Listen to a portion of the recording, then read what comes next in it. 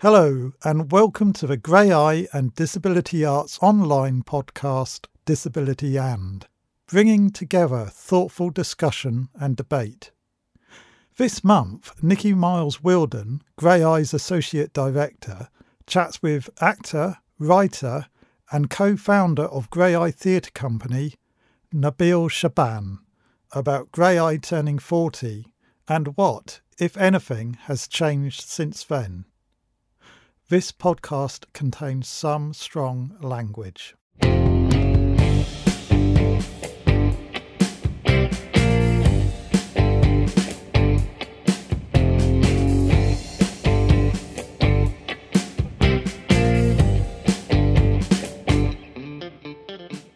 Hello and welcome to the Grey Eye Disability Arts Online podcast. I'm Nikki Miles Wilden. I am Associate Director at Grey Eye Theatre Company. I am a white woman, bleached white hair, though I'm saying that, but you can start to see my dark roots now due to lockdown number, whatever number we're on. It's long on the top, short on the sides. I've got black rimmed glasses, piercing in my left nostril. I'm wearing a black headset, makes me look a bit and feel a bit like Britney Spears. I'm wearing a grey jumper which has got snowflakes on, and behind me is a white bookcase full of loads of books about theatre that I haven't read. And I am delighted to be joined today by the legend, and I said to him, I hold him up there high as somebody that I've really looked up to and aspired to during my career. He's co-founder of Grey Eye Theatre Company. It's the wonderful Nabil Shaban. Hello, Nabil. Hello, wonderful Nikki. How are you? All right. Right. So now I need to describe me. Yeah. Well, first of all, I've got glasses on. Secondly, my hair is rapidly disappearing and rapidly going grey to white. So it's pretty thin on top. I'm wearing a black top with a red sort of waistcoat. Red and black are my two favourite colours. So I'm more likely to be wearing that. And behind me, like you, I've got a bookcase. In fact, I've got bookcases on. There's kind of an angle to each other, and they're full of books, and too many of them I haven't read yet, and I've had them, some of them for 30 years, and they're still screaming at me, read me, read me, read me. And they sometimes, I like to imagine that they push themselves out and to get my attention. And I'm sure that if I was in Harry Potter land, I would be attacked every time I come into this room by all the books demanding to be read. So you co-founder of Grey Eye Theatre Company, and we were chatting, weren't we, before I pressed record about how, because I'm just a little bit older than Grey Eye. Grey Eye turns 40 this year, of how back in the late 70s, you and Richard Tomlinson were kind of cooking up this idea of Grey Eye. Yeah. And what led you to setting it up? Basically, it was the fact that I was a student at Hereward College back in the early to mid 70s. And I was mad about theatre then. I wanted to be an actor at that time. I would say I wanted to be an actor since I was a kid at school, and maybe even before that, when I was a patient in a children's hospital in Surrey. And so I always, maintained an interest in being an actor, although always, from the point of view of school plays, college plays, amateur, and so on. Yeah. And of course, I knew, because we never saw anybody in a wheelchair on television or in the movies, unless they were non-disabled actor, star, pretending to be a crip. So I already suspected, but if you're in a wheelchair, you can forget it. And and I knew that, my school certainly would laugh at me if I told them that my ambition was to be an actor. Did you star in any school plays whilst you were there? I don't know about starring, but I was often instrumental in getting a teacher to put on a play. It was a special school for disabled kids. And it wasn't something that, they would do automatically. The one thing they did do automatically was the nativity play. Okay. And when I first arrived at that school, I was 9, and it was the autumn. And when the nativity play was being set up for that year, I immediately asked to be in it at the age of 9. And they'd already told me that everything had been cast. So I couldn't play Joseph or any of the kings. And I couldn't even play the baby Jesus in the crib. Not even the innkeeper either. Not even an innkeeper. I couldn't be a cow. I couldn't be a sheep or anything, or certainly not any of the angels.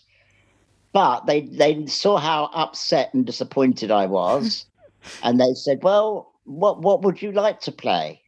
Perhaps we can create someone for you." So I said, "I'll be an astronaut." And did they allow it? And they looked at me rather astonished.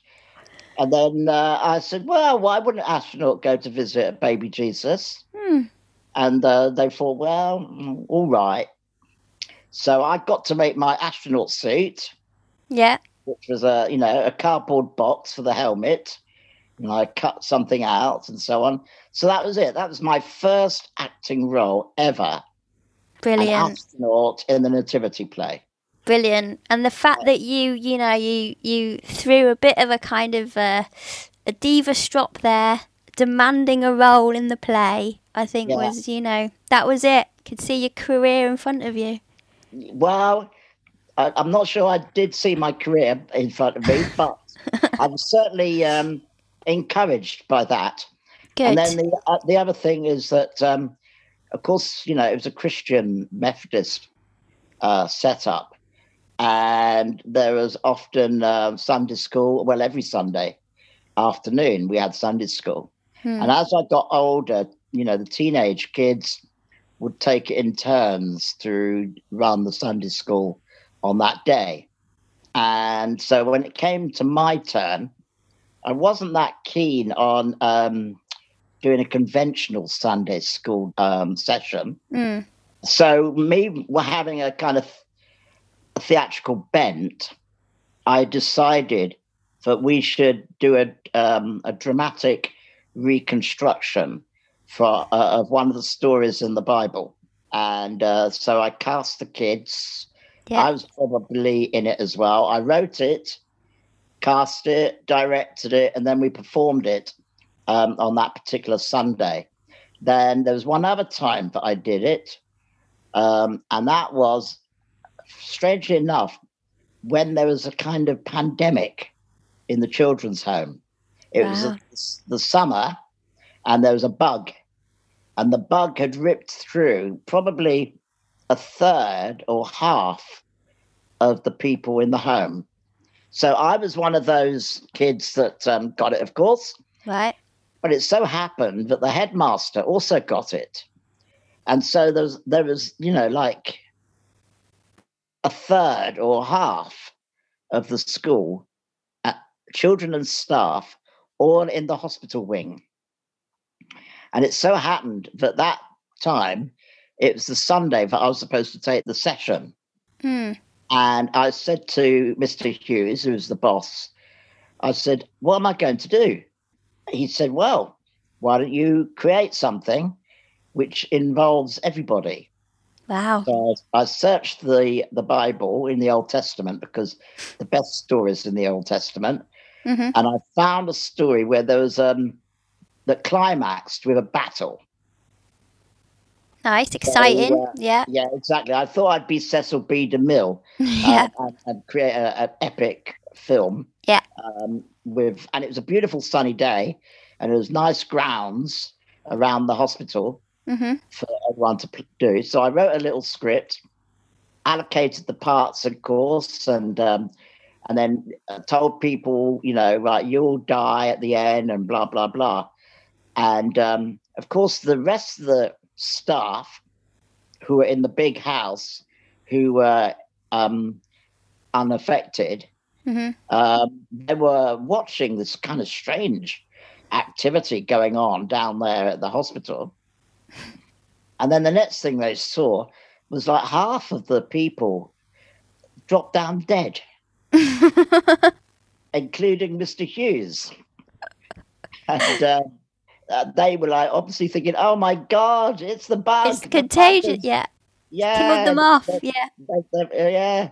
So that's one of my favorite memories of, Mr. Hughes being so game. Yeah.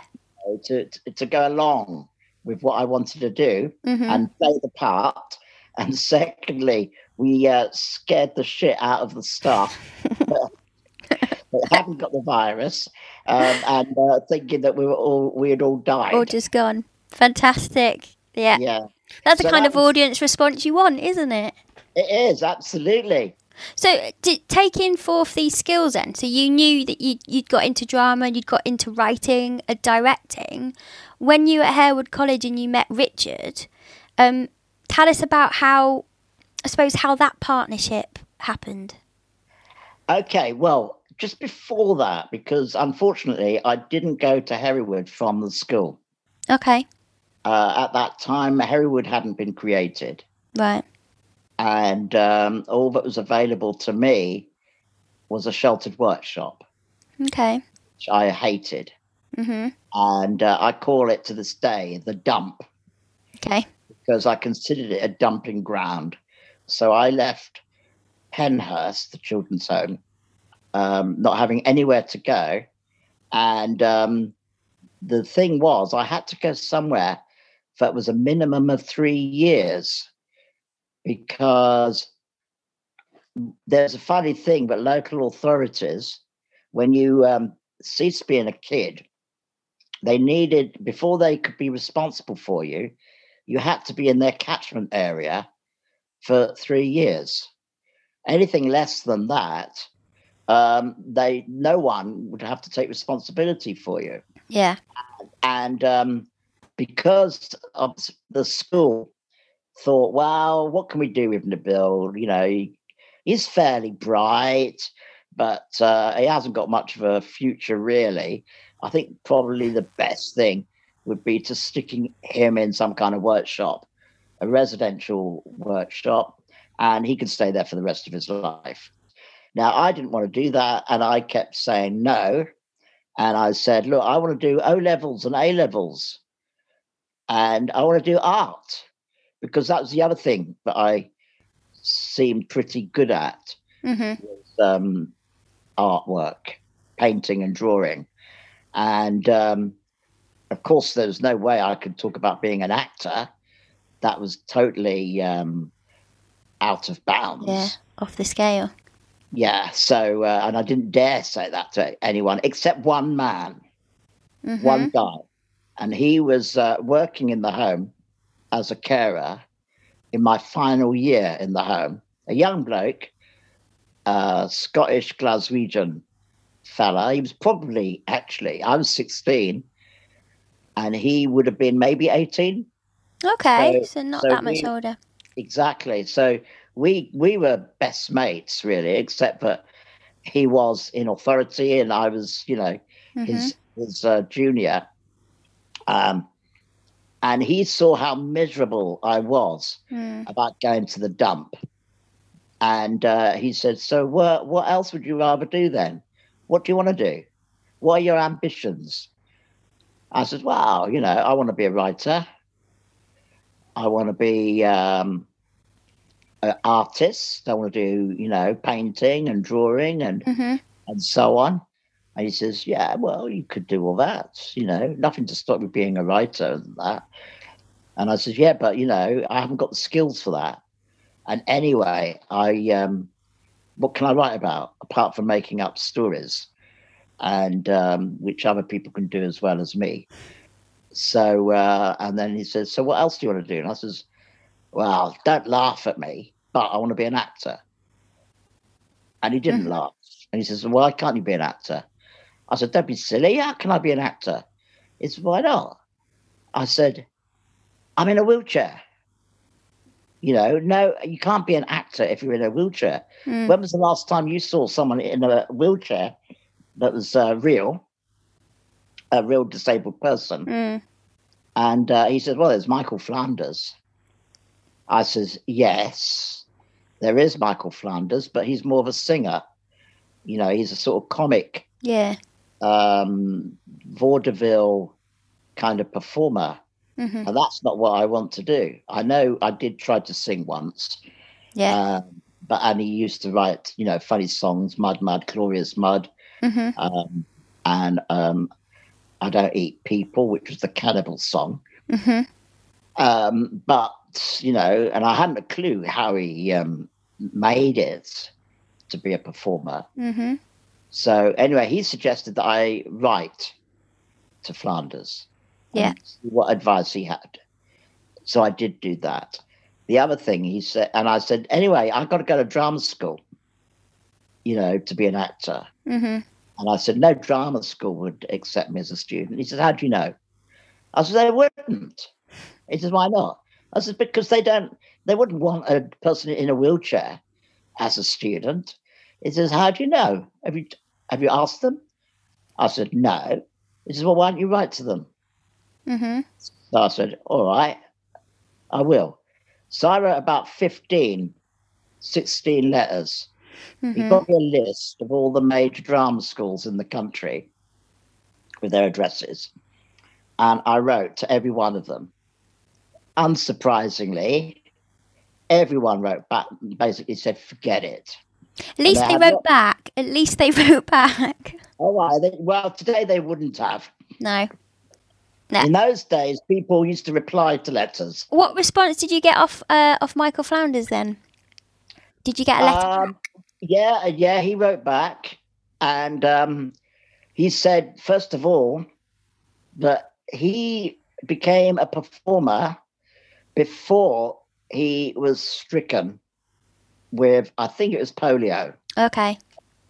And because he already had a track record as a performer, he was able to get back into it, albeit in a much reduced capacity. Right. But because he was always, a comedian, a singer, wrote songs, comical songs, and he was able to create, with him and his non-disabled friend, Donald Swan, they were able to create a demand. And that was one of the key things that he said to me. He says, if you want to get into showbiz, you've got to create a demand for what you have to offer. So basically, you need to do something that's unique. Yeah, a USP, unique selling point. Yeah. And one of the things that, he said, you won't be able to get into drama school. You can forget that. At the way things are. Secondly, you're not going to be able to do Shakespeare, etc., because everyone is very conventional, and they're unlikely to rethink any of the mainstream plays and create and have characters that don't look like the way they've always looked. They're not going to let you play Hamlet in a wheelchair. And anyway, to play Hamlet, you've got to have first gone to drama school. And you can't get into drama school because they won't have you because you're disabled. So what you have to do is write your own stuff. Write things which only you can do. So create stories that are unique to your experience. Now, I'm like a 16-year-old, 17-year-old, and I'm like thinking, but I haven't had any experience. Yeah. I know nothing. How can I write anything that could be different to anything else, to whatever's going on at the moment? So I was still writing, but I was writing adaptations of stuff. Yeah. And I kept sending them to him. And he kept saying, look, they're okay, but anyone can do that. Anyone can write a radio adaptation of this story or that story.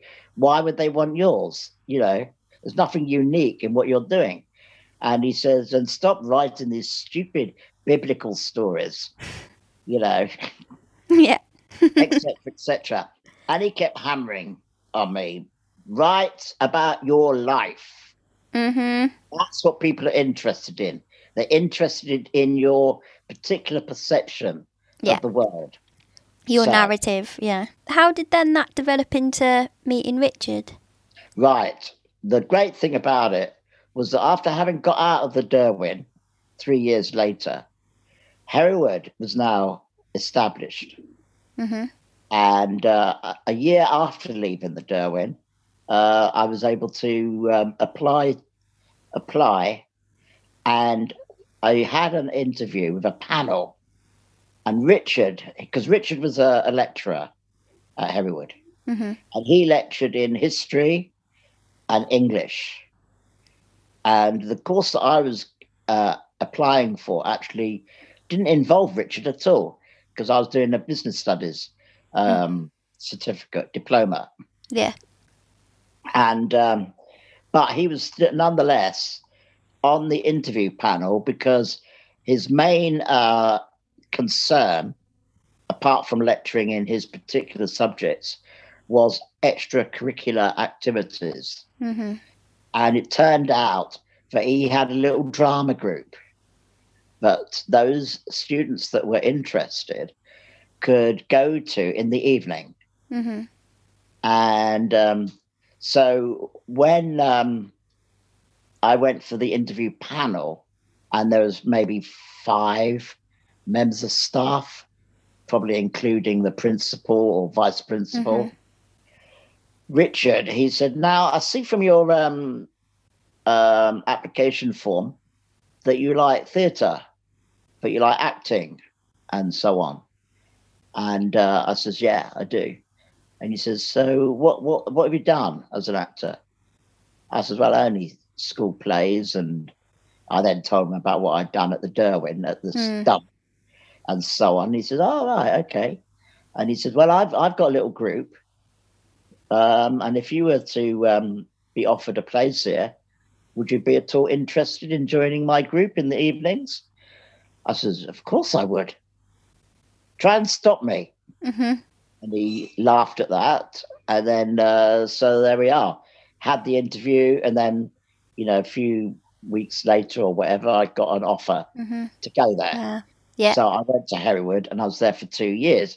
Now, so when I arrived, you know, I badgered, it was more likely me badgering Richard. Him badgering me. So I probably knocked on his office. He was actually, he and his wife and daughter were live-ins. Okay, yeah. So, you know, he couldn't escape us. So in the evening, I probably knocked on his door. I says, hey, what about this drama group you've got? I was there to get involved in the next show from the outset. And that was called Ready Salted Crips. And we, at Hereward, I don't know if we invented that term, but it was brand new. It was hot off the press. And we were calling ourselves Crips. And I suggested, when Richard wanted to do another sketch show, and wondered what we should call it, because he didn't like Never Mind You'll Soon Get Better, or call it Never Mind You'll Soon Get Better 2, or anything like that. I said, well, why don't we call it Ready Salted Crips? And he went for it. That show proved to be very popular at Hereward, and we took it on tour around the county of Warwickshire to you know, quite a varied set of venues, Mm-hmm. schools, old folks' homes, colleges, etc., even a proper theatre, Mm-hmm. which lent itself to the local Amdrams and so on. Mm-hmm. And Richard and I were actually amazed at how people loved it. Brilliant. Most of the audiences were non-disabled, and we realised that there was actually a thirst for something like what we were doing. People wanted to see disabled people Mm-hmm. in an affirmative position, in a Mm-hmm. positive, constructive situation. They were curious about our lives. They were curious about how we perceived their world. And often they were shocked. They were shocked by our sarcasm, our cynicism, our anger, Mm-hmm. and so on. But at the same time, they felt they deserved. There was a kind of masochistic attitude amongst a lot of the non-disabled audiences, and so this really excited me and Richard. And by the time I was only at Hereward for 2 years, my course was coming to an end, and Richard actually was leaving Hereward, and he was going off to the States. Before we parted ways, Richard said to me, "How did you fancy the idea of setting up a theatre company of disabled people?" And I said, "Well, yeah, sounds like a good idea, but I don't know how we're going to do it. And I don't know, I was very pessimistic, actually. Mm-hmm. And I think that was all because, in the past, I'd suffered so many disappointments Yeah. and so many rejections. There were rejections which I haven't even gone into because I was always trying to be an actor. So then Richard's proposal of setting up this theatre company for disabled people, and it's really quite interesting hearing this journey, this story, because you think like this is over 40 years ago, isn't it? 45 years ago, really, your journey. Yeah. And going and having, working in the industry and also meeting the young people that I meet, it's still so similar. That feeling of, if you're a disabled person, you can't possibly be an actor. Yeah. Why would you want to do that? Yeah. And it's that you actually go, like, from you and Richard having this idea to set it up, and even your hesitancy then, like, I see that so replicated, even in this next generation coming through. Yeah. That fear of what is my place in the industry. Yeah. I know, because the industry hasn't changed much, has it? No, I don't. And they keep, they make a couple of steps forward and then they go back again. Yeah. And, every now and then we hear bloody stories that yet another Hollywood star who's not disabled, is getting a plum part in some movie, about a disabled character. Mm-hmm. Grey Eye still is in the business of training disabled people as actors. Yeah. Still in the business of training disabled people as writers and directors and so on. Mm-hmm. Because, when Richard and I set up Grey Eye in 1980, I naively, optimistically thought that after 10 years, Grey Eye would cease to exist. Mm-hmm. That there wouldn't be a need for Grey Eye because hopefully by that time, disabled people would be able to get into drama school, they'd be able to get into other theatre professions, able to be in, the RSC or the National Theatre, and it would all be taken for granted, and that is, but that didn't happen. But it's quite interesting, isn't it, when you look at our theatre, the progression of theatre and also of kind of the disability journey, how it's so impacted by the government. Oh, why? Always that progression that you feel you make, and then there's a change in government, and then you push back again, aren't you? Oh, absolutely. I mean, you look at what Tony Blair did in terms of following the austerity program. You know, the first people he was cutting was disability arts. Yeah.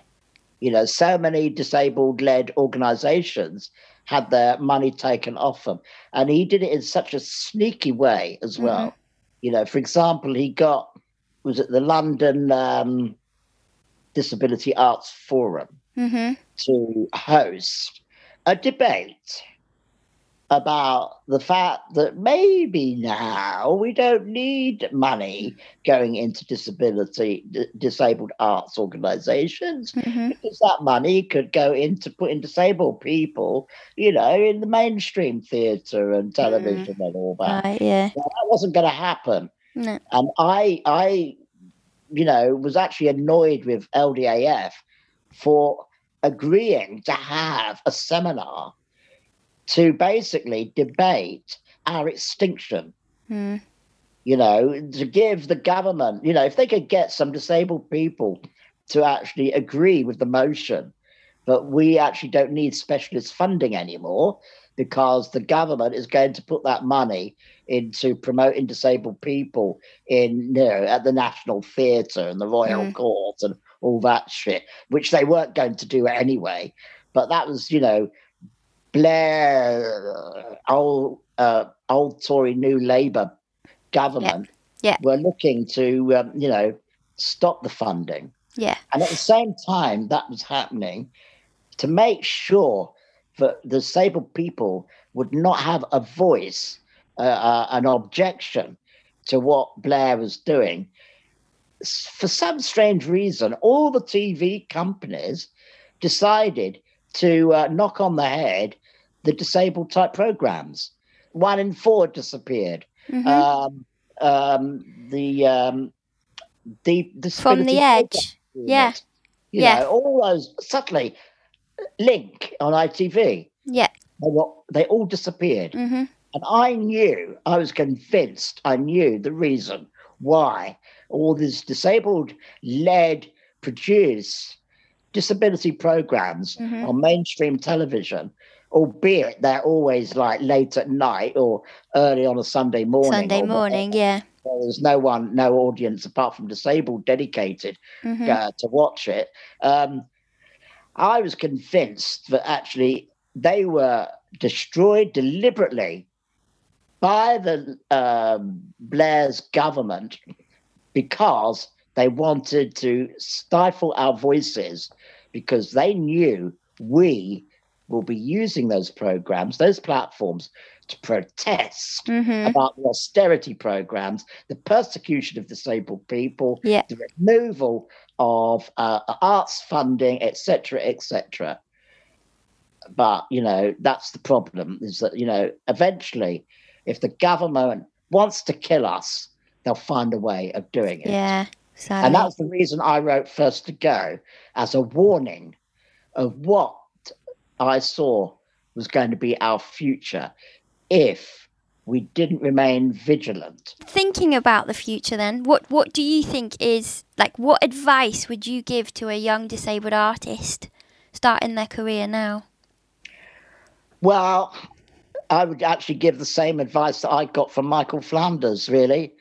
You know, write your stuff, create a demand for yourself, because the chances are drama schools are still not taking on disabled people on the basis of their talent. You know, the theatre profession, the TV profession, the whole entertainment industry, and that's the problem. We call it an entertainment industry, which immediately turns it into a capitalist kind of notion, a setup. It's all about commerce. Yeah, money. And the problem is that, you know, Thatcherism and then Blairism in Britain turned their back on art for art's sake, right? You know, there was a time when the BFI, the British Film Institute, before Tony Blair fucked it up, was into making movies that were different, that were experimental, that were artistic, that allowed people like Derek Jarman, to make films, and, Mike Leigh, and, loads of other people who felt that it was okay to, and Ken Loach, okay to sort of make issue-based movies, or movies that were not necessarily straightforwardly narrative and so on. So really it is that advice to those aspiring artists to write your own material. Yeah. And not only write your own material, but get your mates together and perform it. Okay. And do it, because the only way we're going to do it, the thing is, we have to keep reinventing the wheelchair, because if we relax in any way, it'll be taken from us again. Yeah. We can't afford to be complacent. No, we can't. So we have to keep creating. The Liz Carrs and the Lisa Hammonds. Yeah. And the Nikki Wilden and the Matt Frasers. Matt Frasers and so on. Yeah. Because if we don't keep creating them, then the cause will die again. Yeah, we got to keep the movement going. Keep the movement going, and you've got to keep being angry. Yeah. As well, and you've got to. Go on. So write the stuff, and don't ever compromise with it. And don't give up. Don't give up. In a way, the great thing about YouTube, although, and the way the technologies have made the things more accessible and cheap.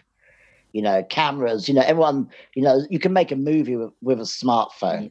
Yeah. And you've got good editing facility and so on. And although, the audience is on YouTube. I mean, I've got a YouTube channel with about 200 videos on, but I don't get many people looking at it. You will now after the podcast. Maybe. But, the thing is, YouTube now is oversubscribed. There's like millions of videos on there.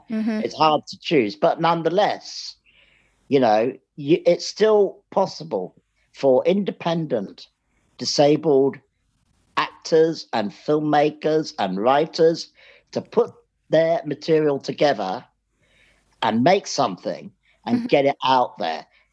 That didn't exist 10, 20 years ago. No. So we just have to take over whatever media platforms there are and just push our material out. Yeah, keep our voices being heard. So I suppose then, do you honestly think, I'm intrigued by this, you honestly think in 40 years' time we will be at a place where we won't need grey eye? I'd be surprised if we were in such a place. Sadly. But is that what I hope you will prove me wrong. Nabil, it's been an absolute joy talking to you this afternoon. It's really engaged me in our history even more so than what I was before. And I just wish there was a feeling like the movement has moved on. But, as you keep saying, we just have to keep pushing it and making sure our stories are out there. Thank you. No, thank you. Thank you, Nabil.